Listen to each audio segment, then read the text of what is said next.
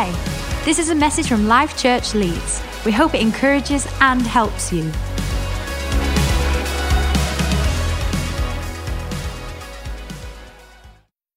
Well, good morning, church. It's good to see you all. For those who don't know me, I am married to Tyrone, and you've probably seen our little boy Roman running around at the front of this stage like he's in the Olympics, and me really trying to catch him but failing miserably. He just gets faster and faster every single day. Honestly, I spend most of my days just running around after him. But he is such a joy to our family. And it's an honour, actually, to be able to share alongside Abs from the book of Ephesians and how the book of Ephesians has impacted my life. And I'm glad that I'm sharing on this book because actually it's a book that I've studied over the last year with a few of my friends. And what I love about the book of Ephesians is it doesn't just empower us in who we are in Christ, but it actually shows us who He is in our lives. His power, His glory working through us. And so I'm just going to dive straight in to the text. Bear with me. It has been a while since I have been up here. So Grace, please. So we will start off in Ephesians 3, and we're going to read from verse 1 up until verse 6. And this has really spoke to me, especially over the last few months, because I've had lots of things happen that have really been out of my control. And so it starts off by saying this, Ephesians 3, verse 1. For this reason, I, Paul, the prisoner of Christ Jesus, for the sake of you Gentiles. And so Gentiles is anyone, so it's probably the majority of us in here today that are not Jewish. Surely you have heard about the administration of God's grace that was given to me for you. That is the mystery made known to me by revelation, as I have already written briefly. In reading this then, you will be able to understand my insight into the mystery of Christ, which was not made known to people in other generations. And it has now been revealed by the Spirit to God's holy apostles and prophets. This mystery is that through the gospel, the Gentiles, which is probably the majority of us in here today, are heirs together with Israel, members together of one body, and sharers together in the promise in Christ Jesus. Now, a little bit of context here. Paul is an apostle, which means he's been sent by Christ to preach Christ to the Gentiles. And so many people in this time are looking to Paul for wisdom, for guidance. But he gets arrested. He gets arrested by the Romans. Now, the Romans, as we know, Ephesus was part of the Roman Empire, so the Romans had captured Ephesus in this time. And so we really have to go back to the first line of Ephesians, because it's really important that we pause there.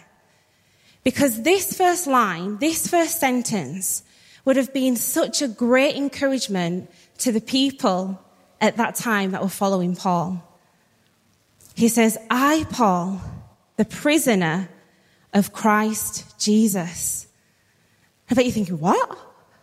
That's a bit strange. Well, what does Paul mean? Because we know that Paul was imprisoned by the Romans. And so he teaches us, he tells us. So if you'd like to turn to Ephesians 1, verse 21, Paul gives a little bit more knowledge and understanding around this.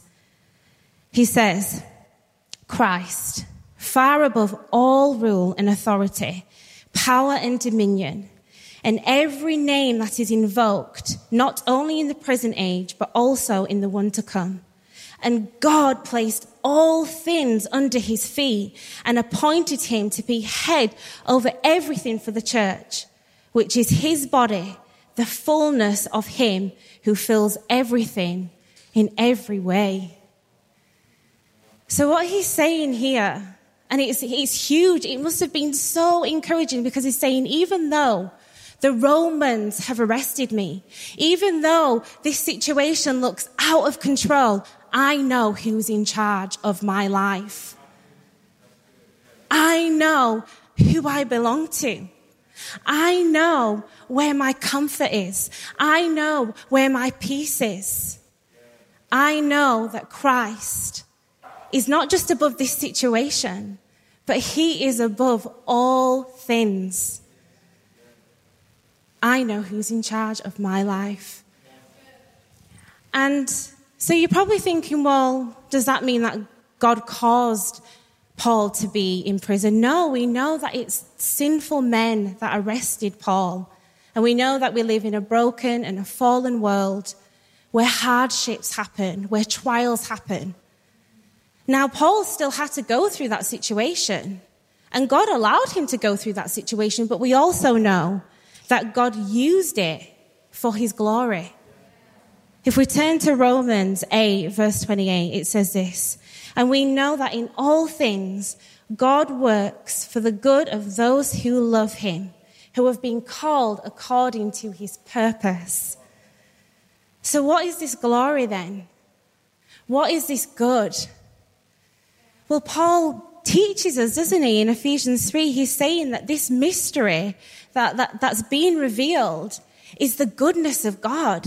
It's his mercy. It's his grace. It's his patience. It's his faithfulness. It's his love towards us.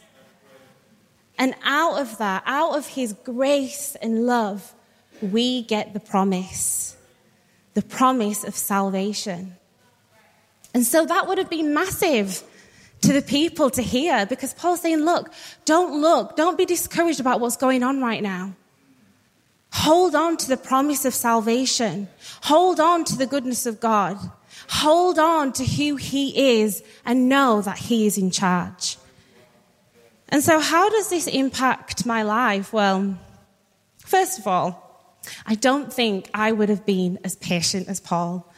I definitely think I would have been trying to plan a prison escape of some sort. I really would. I mean, the reality is for all of us in here today is that our reality is that we're not going to be imprisoned right now for our faith. But we all go through situations and circumstances, and we all have situations that maybe we've tried to control. We've all gone through circumstances that can put pressure on us and that can make us feel so overwhelmed that they actually start to control us. They start to take charge of our thoughts. They start to take charge of our feelings. And it can be anything. It can be things like relationships, health, finances. I mean, we all right now find ourselves in an out of control situation. Don't know if you all know, but we're all wearing masks. We're in a COVID pandemic, something that is out of our control. But actually, it's in times like this, isn't it, that we have to remember who is in charge of our lives, who our lives belong to. Our lives are in God's hands. Our lives are in God's hands. Now, you might be sat in here and be thinking, well, apart from COVID, everything's actually going really well for me right now. And I understand that because I've been there too, but let's face it, we still all have a tendency, don't we, to wander off. We still all have a tendency sometimes to try and want to take control of our lives. And we see a perfect example of this with the Israelites. The Israelites, they were enslaved by the Egyptians for years. And then they were set free, and they wandered around the wilderness for years and years and years. And then they were finally given the promised land and all the blessings that came with it. And then they just went off. They just started adopting the sinful ways of the nations before them. They just started being disobedient and just doing their own thing. Because why? They forgot who gave it them. It was God. And they forgot to put him first. And so we all do this, don't we? We all are guilty sometimes of trying to take control. But we always have to remember who our life belongs to. And you know what? I don't really want to be in control. I can really not imagine me being in charge of this world. I would make such a mess of it. Like, seriously, just imagine that. It would not be good. But why do we try and take control when we have a God who is omnipotent, who knows everything, who is in everything, who has created everything? Why would we want to? You know, I have been asking myself this a lot lately because in my life I've gone through a few situations. You know, when you just have a hard time and it's just situation after situation and everything is out of control. And the control person in me just started freaking out and I wanted to fix it. Have we got any fixers in here? Anybody who likes to fix things? And so what I did, I started writing a list of things, all possible scenarios and outcomes, everything that could possibly go wrong. And then I did something that actually was really embarrassing. I started to Google. I became a panic Googler. I started Googling all sorts of scenarios and I just started creating things that didn't even exist. And it got me so worked up and it made me feel so anxious. And actually, it was only when I put the situation in God's hands, when I started to pray, when I started to give it to him, was when I realized that I wasn't alone. And in that moment, when I was praying, all I could hear was, I'm with you. You are not alone. And I just started to be filled with his peace. And he started strengthening me and he started reminding me of promises that he'd already spoken over me. He started reminding me of his word. Philippians 4:16, it says, he supplies all of our needs according to his riches and glory. And he reminded me of that I'm going to supply all of your needs in this moment. And all I could think, you know, I ended up having to go for emergency surgery. And whilst I was waiting in the hospital, all I could think in my mind was, he knows. God knows. He knows because he's above all things. He knows everything. He knows the outcome. And that is where I put my faith in that moment.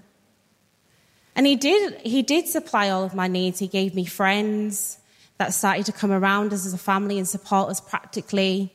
And he filled me with his peace. But he didn't take me out of the situation. And sometimes we think because God is in charge, he has to take us out of the situation. And we all know that eventually he does because it says in his word that he's redeeming all of us. And that in heaven, every situation, every circumstance will be gone. But he doesn't always, does he? In our timing.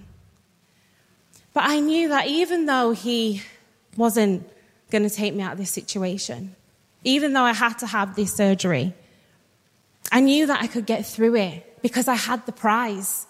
I have the prize. The prize is Christ. And let's face it, there's always going to be another situation, isn't there? There's always going to be something, one thing after another. So we can't put all our faith in the changing of a situation. We have to put our faith in God, who is immeasurable. He is not temporal like our situations. He doesn't come and go. He is the one that remains constant. He is God. And Paul, he speaks about it in Ephesians 3, verse 8. He talks about the riches and the glory of God. And these riches that he's talking about are things that never fade. And he's saying to the Gentiles, he's saying to us, actually, even though they've locked me up right now, let's not focus on that. Let's focus on the riches and the glory that we find in Christ because we are partakers. We are children of God, children of the promise. And then Paul does this incredible thing. He's been through all of this. He's done, everything's happened to him. Everything that could have possibly, of what in our eyes could have gone wrong, went wrong. But he kneels, it says, before the Father. In Ephesians 3, verse 14, He says, "For this reason I kneel before the Father, from whom every family in heaven and earth derives its name. And I pray that out of his glorious riches, he may strengthen you with power." And then verse 20, it says, "And he who is able to do immeasurably more than all we can ask or imagine, according to his power that is at work within us." And so what Paul is saying, even if I preach the gospel, even if I suffer like this, if I don't have God, if he isn't in charge, then it's all for nothing. Because it's the power of God that is working through us. That is what he saves. Paul's saying, don't look to me, I'm just a man. I'm just a vessel of God. But the power of God is working through me. And so this encouraged me so much in this time, and I hope it can encourage you, as in the way it encourages me, to know that whatever you are facing in your life, that God is in charge. And that if he is in charge, that means you can get through anything. And on that note, I'm going to invite the lovely Abs, who is going to finish off this message, in for a treat, to teach us how Ephesians has impacted her life. Come on, Tash. Can we thank Tash?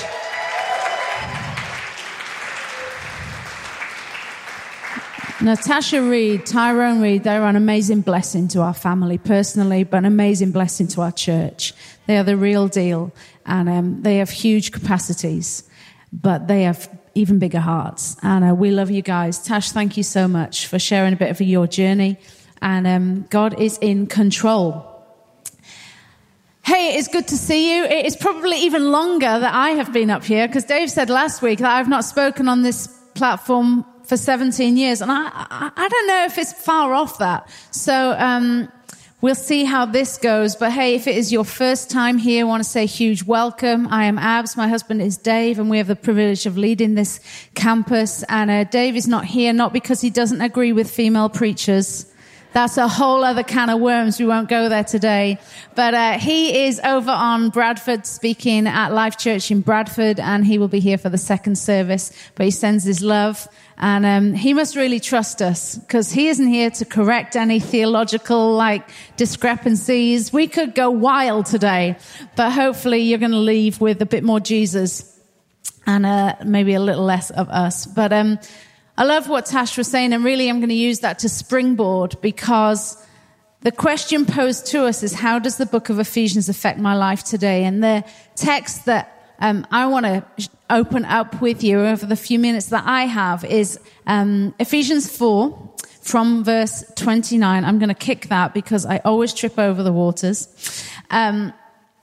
From verse 29 right through to chapter 5, verse 3, and it says this: "Do not let any unwholesome talk come out of your mouth, but only what is helpful for building others up according to their needs, that it may benefit those who listen. And do not grieve the Holy Spirit of God, with whom you were sealed for the day of redemption.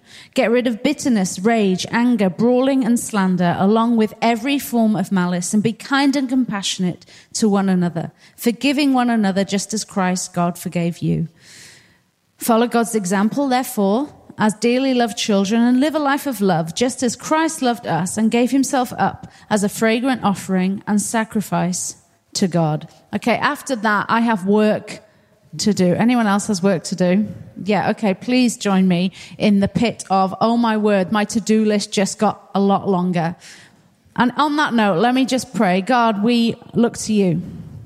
We need help, because we are a far cry from where we would love to be. And so, Holy Spirit, would you speak to each one of us? May the words that I share today, may they be overpowered by your mercy and your goodness and your grace and your ability and your favor. God, I pray that you would erase what doesn't need to be said, and you would press by your Holy Spirit on each one of our hearts what you are trying to speak to us. In Jesus' name, amen. You know, when I read that passage this week, I was reminded all over again of I have work to do. There is room for improvement. Anyone else like myself, on every school report in one or two or several subjects, There's room for improvement. Yeah, that's me. And we're house hunting at the moment. And I have cottoned on to a few phrases used by estate agents. One of them is room for improvement, or an opportunity for you to add your own improvement, which basically means currently this is a shed. Now, it has potential to be a 6-bed mansion with its own meadow, paddock and woodland area, but right now you're buying a shed. I'll just tell you now, if you see that in any kind of estate agent summary, it's a shed, guys. We love sheds, but go into it with eyes open. But I feel like my life sometimes is a shed of mess. That yes, there is massive room for improvement, and I can read that list and go, I don't even know where to start. Do I start with bitterness, or do I start with anger, or do I start with unwholesome talk? Because I could pick any one of those. You're like, oh my word, bring Dave back. But I could pick any one of those, and it would be enough work for me to do for the rest of the year, and I still wouldn't be where I need to be a good Christian girl. Why? Because I am a shed. I am a mess. I am complicated. I have stuff in my past. I have stuff in my present. I have thoughts that I'm still working out. What do I do with? I have things that have happened. And a lot of the areas where I look at these things, if I'm honest, I can look at bitterness and go, but that is justified because of what happened to me. Or I can look at unforgiveness and go, yeah, but that's okay because they never even bothered to apologize. And we can justify some of the fruit in our life, even though it's not God's best for us. We can justify some of the fruit for our lives because it was planted in seed form by somebody else or something else or another situation that we did not ask for. And so it's not my fault that it is in our life. And you know, that may well be true. That there are things that are in our past and there are things that have happened to us or we have been subject to or we have been around or prayers that have not yet been answered. And we're holding a fruit that we didn't want, but it was planted in seed form.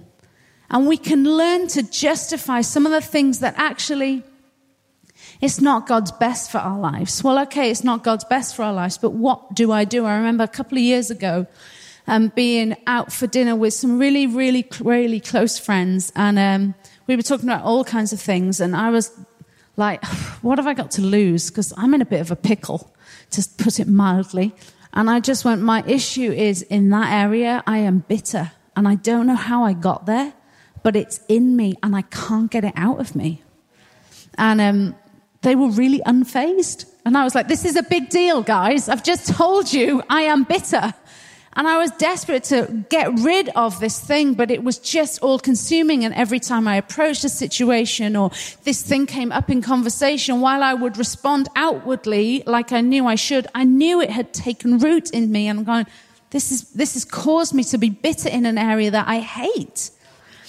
And they said, but the first thing you do is you acknowledge it. I was like, that's all you've got? That's your like pastoral wisdom? Acknowledge it. Are you having a laugh? I need more than that. But actually it was so true, because when I acknowledged it, I could do what the passage later talks about, and I brought it into the light. Because if the question is, if I'm reading all of this and is it like the shed of my life, the stuff that maybe you don't see, but it's dusty and it's messy and it's complicated, and maybe that is our own internal makeup of how we process or don't process. It's our coping mechanisms. Maybe it's our family dynamic. Maybe it's stuff that we are going through. Whatever it is, I think we've all got an area or several areas or part of our life that would fit into the category of it's a bit messy. It's a bit messy over there. It's a bit complicated over there. And what we do is we take this out of context and go, this bit is messy over here, but we're okay because we're in Christ. And if I'm honest, when I read the book of Ephesians, I'm hugely comforted, because as a book, it's like we've heard from Tyrone and Stu and Dave, as a book, it's split into two halves, which says, we used to live in this mess, but because of Jesus, we can now live here. But if we take this verse out of context, we view our mess as something we have to keep separate. And my biggest takeaway is, life is complicated. You and I are complicated. But that doesn't freak God out. You and I are complicated, but one of the most beautiful and profound and sincere things we can do is keep our faith simple. It's amazing to me how when I have tried to separate the two, maybe out of shame or guilt or fear, I've tried to keep this stuff over here because that's an embarrassment. It's never got easier. It's called the mushroom treatment. When you keep things in the dark and you keep things hidden, it will grow like a fungus or a mold. It will not be killed. But when you bring things into the light and say, Jesus, I need help with this, it's incredible how the light, which is Jesus himself, how the light helps to shrink those things, helps to untangle us, helps to simplify us. It doesn't mean, like Tash was saying, that God will pluck you out and plant you on a desert island and things will be simple, but it gives you a perspective to go, yeah, we've all got complexities. That's okay. That shouldn't be the reason we stop coming to church, or shouldn't be the reason that we're embarrassed in life group, or that shouldn't be the reason why we think we can't serve. But actually, we've all got complexities. But my beauty is my faith is simple. So how does Ephesians affect us? Chapter 5, verse 8, it says this: live as children of the light. For you were once darkness, but now you are light in the Lord. Live as children of the light. Now, in our kind of, like a bit of a disclaimer, because I don't want you taking this out of context, but in our, what I'm going to say, complexities or mess, or in our sheds, if we need to get professional help, I'm all for that. I'm not saying, just quote a few scriptures and hope it goes away. I'm not saying that at all. There have been times in my life when I have been spiritually free, that I know I'm a child of the light, but habitually bound. And I cannot loose myself. And because my brain is so clever, it has learned to cope in ways that actually I didn't want it to learn to cope. Because my brain has learned coping mechanisms from a child that I've had to undo, but I can't undo those by myself, so I need professional help to help me undo those. Whatever that looks like to you, whether that's a counselor or a therapist or a psychologist, or however that impacts you, don't be afraid of including those, but they walk alongside the Spirit of God. What I mean by this is we are, in our society, are acting like mental well-being is a new thing. Or balance is a new thing, or our mental health is a new thing that we're just cottoning onto. God has been talking about this for thousands of years. That's why the Bible talks about renewing our mind, taking every thought captive. Think about things that are pure and good and wholesome. And God is all for it. He knows we're even more complicated than we're aware of. But Ephesians, to me, is this beautiful book set in a context of going, yes, you were once there. You now spiritually live here, co-heirs with Christ, seated with Jesus. But right in the middle is a bridge, and the bridge is Jesus. And I can't get to this promised land without going through Jesus. But sometimes I'm on the bridge of, I want to be more there, but my habits are more here. The best place we can be is with Jesus. The best person we can involve in those moments is Jesus. And so my takeaway is we will never live and experience the fullness of Christ when we don't allow Christ into the fullness of our lives. There isn't an area that is too far gone. There isn't a mindset that is too broken. There isn't a sin or a mistake or anything in your life or my life that is too far gone from the redemptive power of Jesus Christ. But the best thing we can do is bring it to him. Act and live like a child of the light. A child of the light doesn't tolerate some conversations or some behaviors. A child of the light doesn't approach that situation in that way. A child of the light naturally changes. But rather than looking at those verses that I first read as a to-do list, we will never have enough time to master that on ourselves. But at the top of the to-do list is keep my faith simple. And these 3 things I want to encourage you with have helped me when things get complicated to keep my faith simple. They're profound, guys. You might want to write them down. But number 1 is keep being honest with Jesus. You know, isn't it amazing how Jesus wants us to keep being honest with him, but he already knows? Like sometimes I'm like, why do I need to bother praying when he says he already knows what we need? Because he wants to talk with us. I know what my kids need, but it's the act of, hey, let's engage in a conversation. Keep being honest with Jesus. The big things in our lives probably aren't that big when we involve Jesus. Keep being honest with Jesus. Number 2, keep trusting Jesus. Easier said than done, I get it. But keep trusting Jesus. Keep trusting Jesus. Keep trusting Jesus. Like Tash was saying, when things are spinning out of control, inside all of us is a desire to fix things, sort things, calm things, make things be tidy and ordered and neat. Life isn't like that. Well, my life isn't like that anyway. Keep trusting Jesus. And number 3 is keep speaking to Jesus. Keep speaking to Jesus. Talk to him when you're mad. Talk to him when you're happy. Talk to him when you've got nothing else to say. Put worship music on. Pray in tongues if you speak in tongues. Do whatever you need to keep involving Jesus in your complexities. Because if it's anger or bitterness, if it's unwholesome talk, if it's rage, if it's slander, if it's malice, whatever it looks like for you, you're like, my gosh, they're quite extreme. But whatever it looks like for you, you cannot untangle them outside of Jesus helping you. That's how Ephesians has changed me. It makes me more committed than ever to keep bringing things to Jesus. We were that far away from God, but live as children of the light. There's a mountain of stuff for me to sort out in my own life, a mountain of stuff. But Jesus says in Matthew 17, verse 20, you will move mountains, not by your good works, not by your deeds, not by how great you have become at mastering that. You will move mountains by your faith. And if ever there's an encouragement when you are facing a mountain, I don't need to move that mountain. My faith will move that mountain. I don't need to try and work out the best way around that mountain. My faith will move mountains. We are complicated. Our relationships are complicated. Our situations can often be complicated, but our faith can be simple. You and I need Jesus.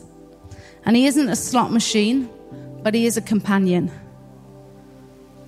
And the biggest thing that I've learned in life is to involve Jesus. We have to just keep involving Jesus. You know, we've got team night on Tuesday, and I encourage you to be there, not just because we want you to be on team, but because when you start to contribute to the local church, it's involving Jesus in your life in a new way. But if I'm honest, the times that I have stopped contributing in the local church have been the times when I've been consumed by the areas that I don't think are good enough. And that's the other way around. God looks at those areas and goes, just get me involved. I can really help you out. I can simplify things. I can help you untangle things. I can connect you with people that will help you.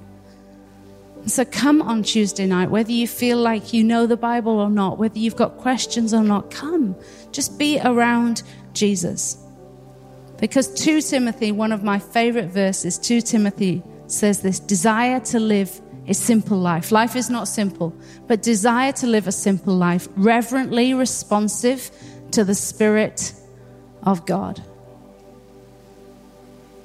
Rather than try and unpick all the things that are wrong, let's focus on what is right and help what is right. The children of the light, let's help. Let's focus on that and allow Jesus to help us untangle our shed. Yes, there is room for improvement, But we don't need to make those improvements in isolation outside of Jesus.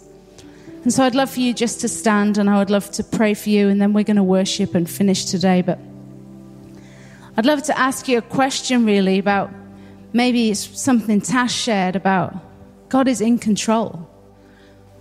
Maybe it's something that I've shared about keeping your faith simple and involving Jesus. Have you ever asked Jesus to be involved in your life? Maybe you have, maybe you haven't.